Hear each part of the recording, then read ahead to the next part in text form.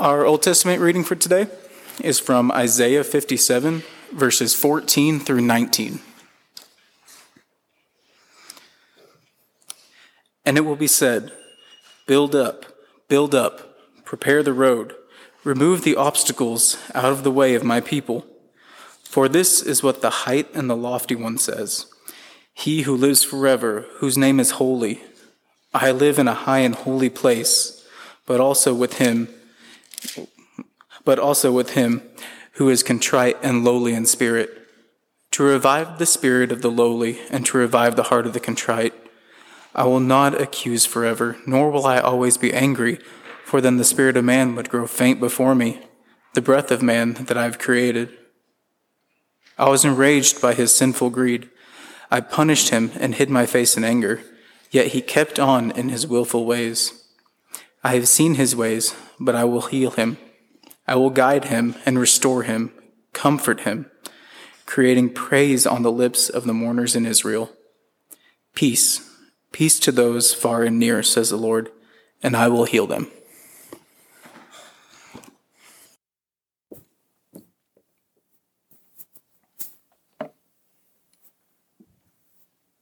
Well, good morning. It's good to be up here again. We'll see if number 2 is any better than number 1. A couple of thank yous this morning that I want to say before we get into God's Word and the sermon this morning. First of all, I want to thank the church and especially the ladies who helped do the reception for the High Plains Choral Society. Thank you guys for being there. It meant so much for us, for the gifts and the pleasure to sing at Westminster, and it was just a beautiful concert, and the reception was so good. Thank you to all that came and helped, and also to Kelly Harder. It's great to have Kelly back. Give you guys a round of applause for the Kelly Harder.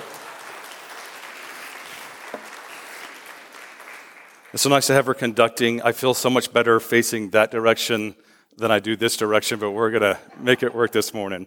So Will asked me if I would like to preach, and I said, you bet if you need me, I'm more than willing to help out whichever way I can. I said, do you need me to stay in Ruth? And he goes, dealer's choice. And I thought, okay, great. The last time we were working through a book, and I think I had social media, and I was like, okay, and so when he said dealer's choice, I was like, great. I had a couple ideas that I was working through during the week and some things that I wanted to do, that I thought I wanted to do. But then we found out that we had an in-service with CISD, so we had to go and watch this speaker and come together as an entire district and watch this in-service.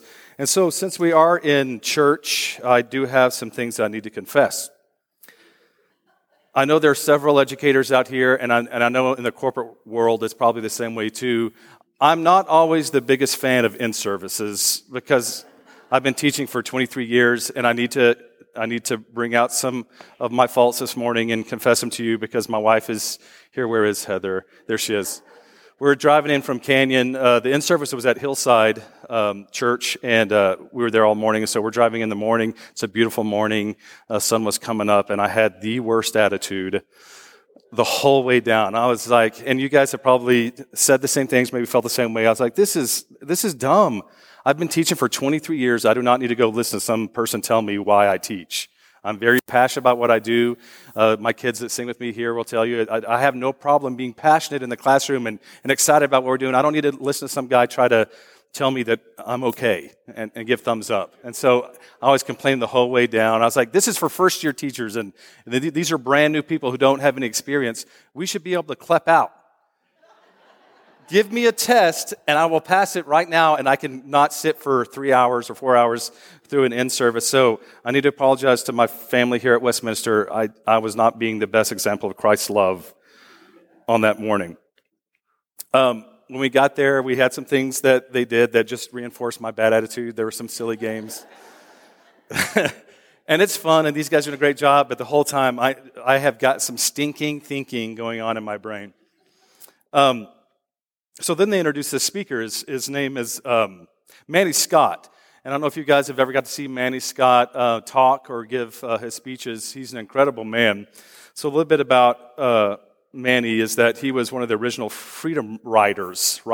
So back in 2007, they made a movie about this with Hilary Swank, and it's about this inner city school in California with these kids who've been integrated, and it's a pretty rough situation. And Manny was one of those kids. And so the entire movie centers around this story of these kids that came in, and there are black kids and Hispanics and some Asian kids and a couple of white kids. None of them get along.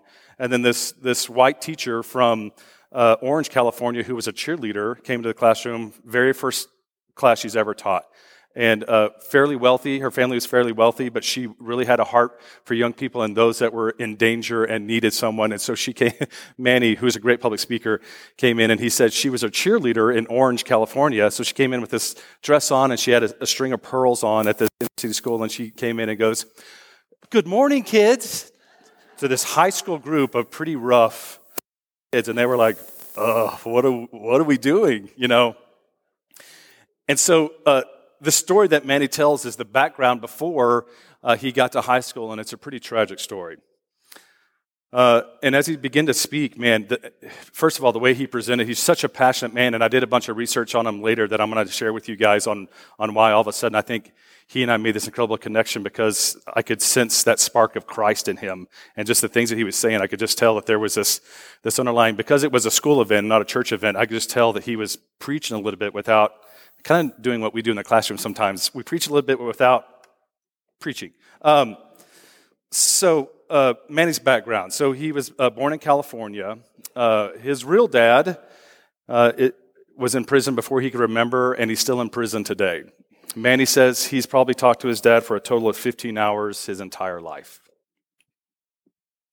He recounts a story with his mother and stepfather having a fight outside of their apartment before he got to 5th grade. And it's a tragic story. He was at home watching cartoons, and because his mom and his dad would go out every single night and club and party and do all these things, and he could hear his mom yelling in the hallway late at night, and he came out, and then by the time he came out to the hallway in front of their apartment, which is on a 2nd or 3rd floor, his stepdad had his mom by the hair, and as soon as Manny came around, because she kept on saying, "Manny, help me, Manny, help me," he threw her through a plate glass window right in front of him. It's pretty sad. So he's out there, and his mom's bleeding, and a piece of glass had hit her in the neck, and she was bleeding pretty bad, and he came out, and he jumped on the guy's back, but he's a little 4th grade kid, and he grabbed him by the hair, and he threw him off the balcony. That's how we started morning. I was like, oh, I was really mistaken, because I had such a bad attitude, and here's this guy pouring his heart out to a bunch of teachers in Amarillo, Texas.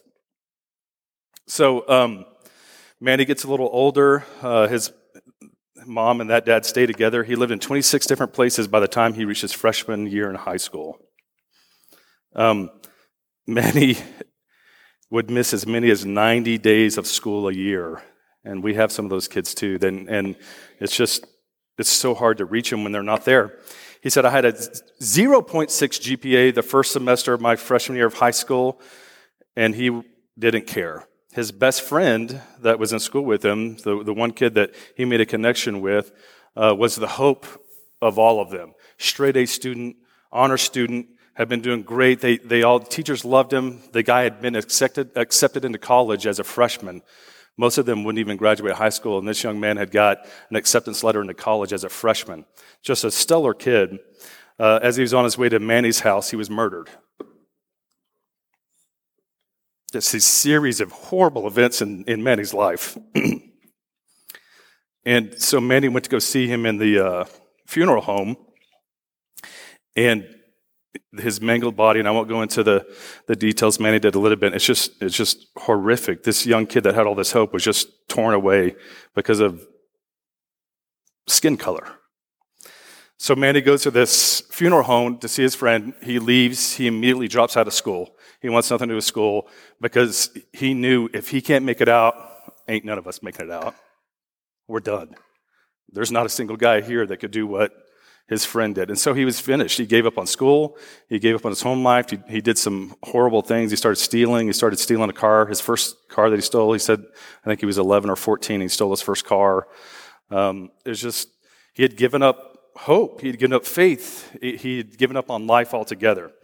So he's sitting on a park bench one evening on a school night, and this huge man comes out of nowhere. He said he was 6'8", and he sat down next to him. He said, "You don't know me, and I don't know you, but today might be the last day of your life. What are you doing out here on a school night?" And Manny said, I don't go to school anymore. And he said, well, not. He says, there's no need for me to be in school. It doesn't matter anymore. And again, he said, but today might be the last day of your life. Let me tell you where there might be some hope. So this man shared with Manny the story of Christ and the story of God who loved him, who offered him a way to find life, not without pain, but to deal with the pain. And if Manny would only give his life to Christ, God has a plan for you, even though you don't have a plan for yourself, the man said. Something much bigger than anything you can imagine is here for you. So Manny's heart pounding because he was so broken. It's exactly what needed to happen at that time. Said, what do I have to do? And the two men prayed together, and that prayer marked the beginning of Manny's transformation to Christ. Manny said today the man, his name is Mark Stokes, connected with Manny with the pastor of a local church, and that's where Manny began to learn about the Christian walk. And the interesting thing about Mark Stokes is he's a crack addict. And he was asleep behind a dumpster one day, and he woke up to a bunch of people that were just loving on him.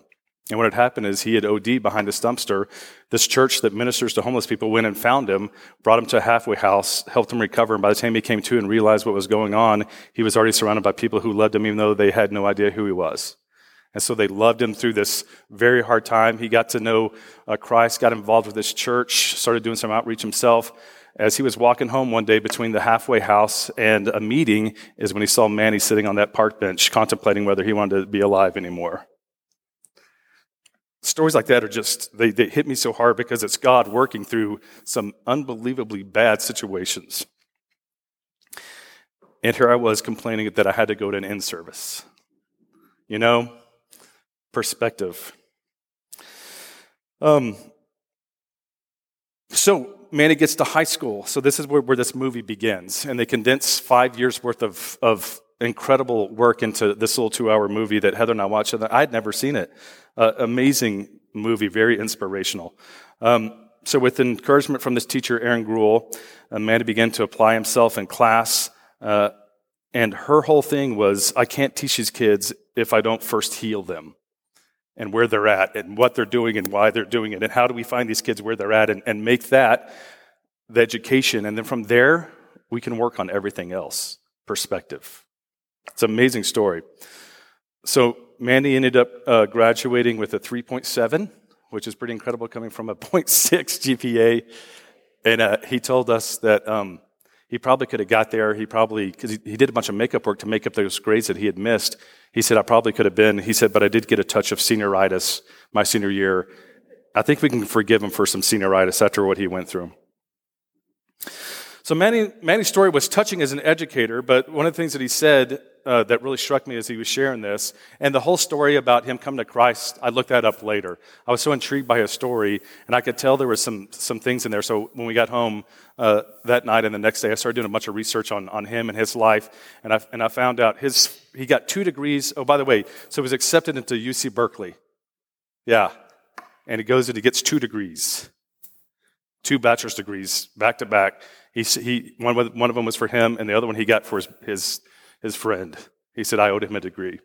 His second degree is a Master's of Divinity from Trinity. He fell in love with Jesus and went and got that secondary degree because he wanted to preach. He wanted to be part of people's lives, which I thought was pretty incredible. But one of the things he said that really struck me was that God reached down to me and he said, listen. You've got to listen. You're so angry. You're so upset about all these things that happen to you. We have to listen. And he mentioned that in order for teachers to reach the kind of students to him, that they had to heal them first, or they're never going to hear you. Doesn't matter what you have to say. You could be a brilliant educator with all the right knowledge. If you throw it out there and they don't listen, it won't be received. They had to be healed in order to trust, to learn, to accept, and to be inspired. Without that, there was just no way to break through. And that landed on me like a ton of bricks as I was sitting there that morning. I began to think about Jesus and his ministry. There were so many correlations as he was saying that. I was going back to Scripture and thinking about the way that Jesus approached early on in his ministry individuals, not when he was preaching at huge things, but individuals. It was always this healing that opened up paths to righteousness. how Jesus was living out that concept and how Manny was talking about that's the concept that needs to happen in the classroom. So I was really struck and I was really drawn to this the scripture in Mark. So before we read that, can we say a little prayer for God's blessing upon this reading of his word? Heavenly Father, help me detail what you want said in the scripture, Heavenly Father. The things that have struck so many over so many years, let it strike us this morning, Heavenly Father. Let us be able to listen. Let us be able to hear. Let us be able to be healed this morning and to go out and to do the same for others. May you bless the reading of this word this morning, Heavenly Father. We pray this in Jesus Christ's name. Amen. So if you'll turn with me to Mark 7, and we're going to read through verses 32 and 36. If you're using a pew Bible, that's there on 1565. Again, Mark 7, verses 32 through 36. So God's word says this, in 32, there are some people brought him to a man who was deaf and could hardly talk. And they begged Jesus to place his hands on him. After Jesus took him aside away from the crowd, Jesus put his fingers into the man's ears. Then he spit and touched the man's tongue. He looked up to heaven and with a deep sigh he said, Ephphatha, which means be opened. At this, the man's ears were opened, his tongue was loosened and began to speak plainly. Jesus commanded them not to tell anyone. The more they did, the more they kept talking. The more he did, the more they kept talking about it. People were overwhelmed with amazement. He has done everything well, they said. He even makes the deaf hear and the mute speak. So many things speak to me in this passage. You know, back in the time, there was no deaf community. We do a really good job nowadays with, we have ASL at Canaan High School, and they do a lot of outreach. There's a deaf church. They have a lot of deaf readings at Barnes & Noble. They do some really neat things for our deaf community. In this time, there would have been no deaf community. To be deaf and mute would have been worse to be a leper. Lepers had communities where they were ostracized, but they were with each other. The deaf had no one. The mute had no one.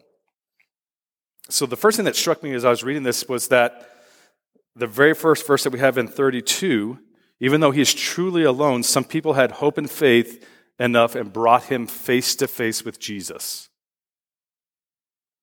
This is early on in his ministry. This is not in front of crowds. They had heard what Jesus had done, and they had enough faith to go and grab this man and to bring him face to face with Jesus. Unseen faith, untested faith. That's amazing. Can you imagine that? It's amazing. The courage and trust that you have to have in someone that you haven't even seen work to be able to walk up there and put him face to face knowing that he's going to be healed. Unbelievable. And here I was complaining about it in service, right? Another thing that's striking is that Jesus took him aside. If you notice right there in verse 33, Jesus took him aside away from the crowd. Why would he do that? If he could just start healing all these people and showing, look at the power that I have, come to me and see what this is, the ministry would just explode. Why take this man aside away from the crowd to do these things? If he's the King of Kings, the great healer, the one who breaks chains, why do it in secret? He was here to build this new covenant, to fulfill the law, not to follow the law, to make things relational, personal. I'm here to touch, to physically touch. Oh, that struck me so much.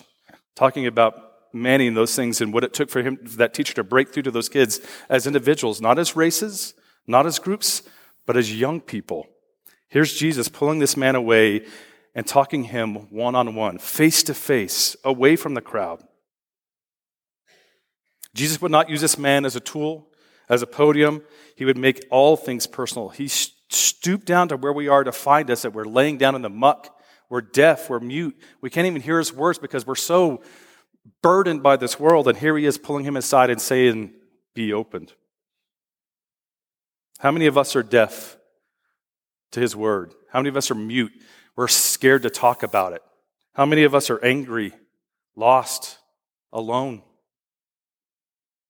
Jesus, who could call down a multitude of angels, he was there at the beginning of the creation. He was the Word. He was with God that was spoken into being, and he talking to a deaf, mute man all by himself away from the crowd. Oh, it's amazing. I love this verse. So God chose to touch. The next thing that struck me, if you guys will look right there, In verse 33, he took him aside, away from the crowd. Jesus put his fingers into the man's ears. Why? The one who could speak the creation into being with a word, why would he need to touch somebody? He could speak it and it could be done immediately. Why touch? He spit upon his hands and reached down and touched the man's tongue into his mouth. Now, in a post-COVID world, right? And I'm a hugger. I love people, and I'm a guy. But as I was reading, I was like, "What? That's invasive." And I think that's the point, right? I think that's the point. The King of Kings reached down to touch a diseased man's tongue, personally, individually, away from the crowd. That's the God who loves me. That's the God who loves you. That's huge. To not be used as a tool. He made this thing so personal, to reach down and touch. To touch. That speaks to me so much as an educator. It speaks to me so much as a father, as a grandfather, as a member of this church. To touch, we do so many things and we do so many things well, but sometimes it's so impersonal. And for me, mine's the opposite. So much of what I do is in the public eye. I almost always have an audience for almost everything that I do. And it's very easy to get conceited and to be self-centered because everyone's always patting you on the back and everyone always wants you to lead and to be a part of something. And every time somebody asks me to be something, that's usually, do you mind taking the whole thing? You know, and it's fine. I love doing it. It's one of my gifts, so I don't mind doing it. So Jesus doing this alone, away from the crowd, and making it so personal, it speaks to me because sometimes I don't think I do as good a job of that. So Jesus did this healing in stages. The first thing he did was he healed this man's ears so that he could hear, and then the tongue. And I thought that's another thing that struck me. So why the ears first? And then the tongue. The man had to hear. I think Jesus wanted him to hear the words, be opened. Be opened.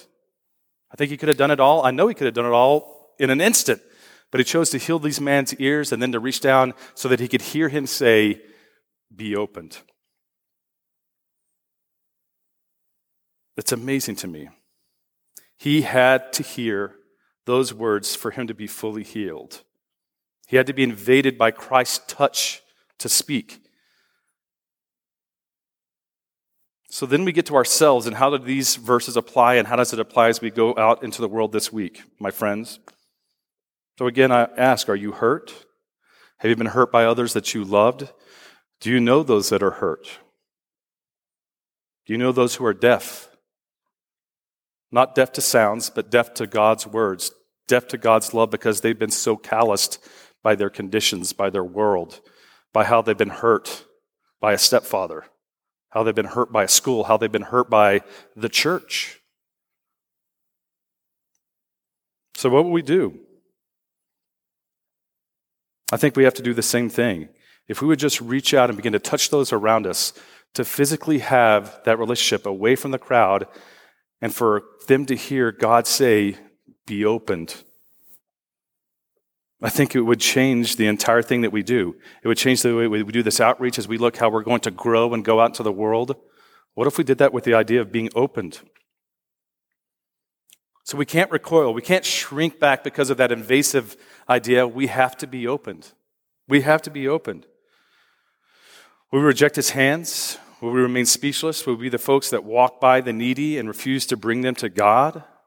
All it took was a couple of people to pick him up and walk him to be face to face for that man to be healed. Will we allow ourselves to be open to his healing? Will we allow ourselves for Christ to lay his hand upon all parts of our bodies and our souls to be healed so that we can speak? Will we pick up those in need and do the same for them? You may think this morning that maybe you're too broken, I'm too far gone. Brandon, you don't know what I've been through. I don't. You're right. You're right. But Jesus does. He knew this man intimately before he was ever born. You're right, I don't. But I know who does. I am not here to heal this morning. I'm not here to convince you of anything. I'm here to tell you that there is a man who does. And he's here this morning. Our God is alive. And he's here. He's ready. He's ready to speak to you, to be opened, and to reach down and touch you, and to say, be healed. He's here to encourage you to do the same for that, to be that person that picks up someone and walks them face to face to be with Jesus. He's here this morning to do just that. Manny Scott was brought to Christ through a crack addict. So what is our excuse? This guy was living behind a dumpster 2 days before he brought Manny to Christ and introduced him, picked him up and walked him face to face with Jesus. What is our excuse? It'd be really hard to come up with one that's valid. Perspective. I was complaining about an in-service. Jesus Christ came to heal. He said, if you are weary, come unto me and I will give you rest. To pull us aside and be quiet away from the brokenness of the world and to touch us with his own hands and say, be open. And so I ask you this question, will you be open today?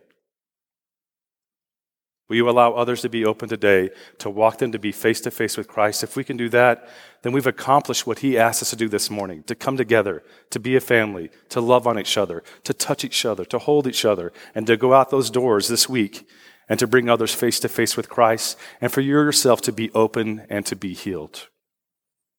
Those verses spoke so strongly to me, and it's because I saw that image of Christ in Manny Scott, and I'm so glad that I went to that Ed service. So I'm going to complain less. Heather, you can help me to it. And I'm going to be more open.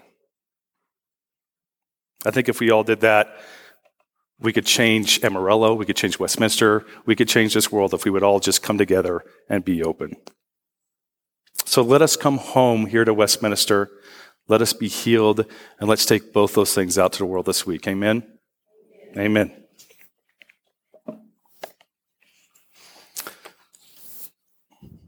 I left my bulletin. What is the next hymn?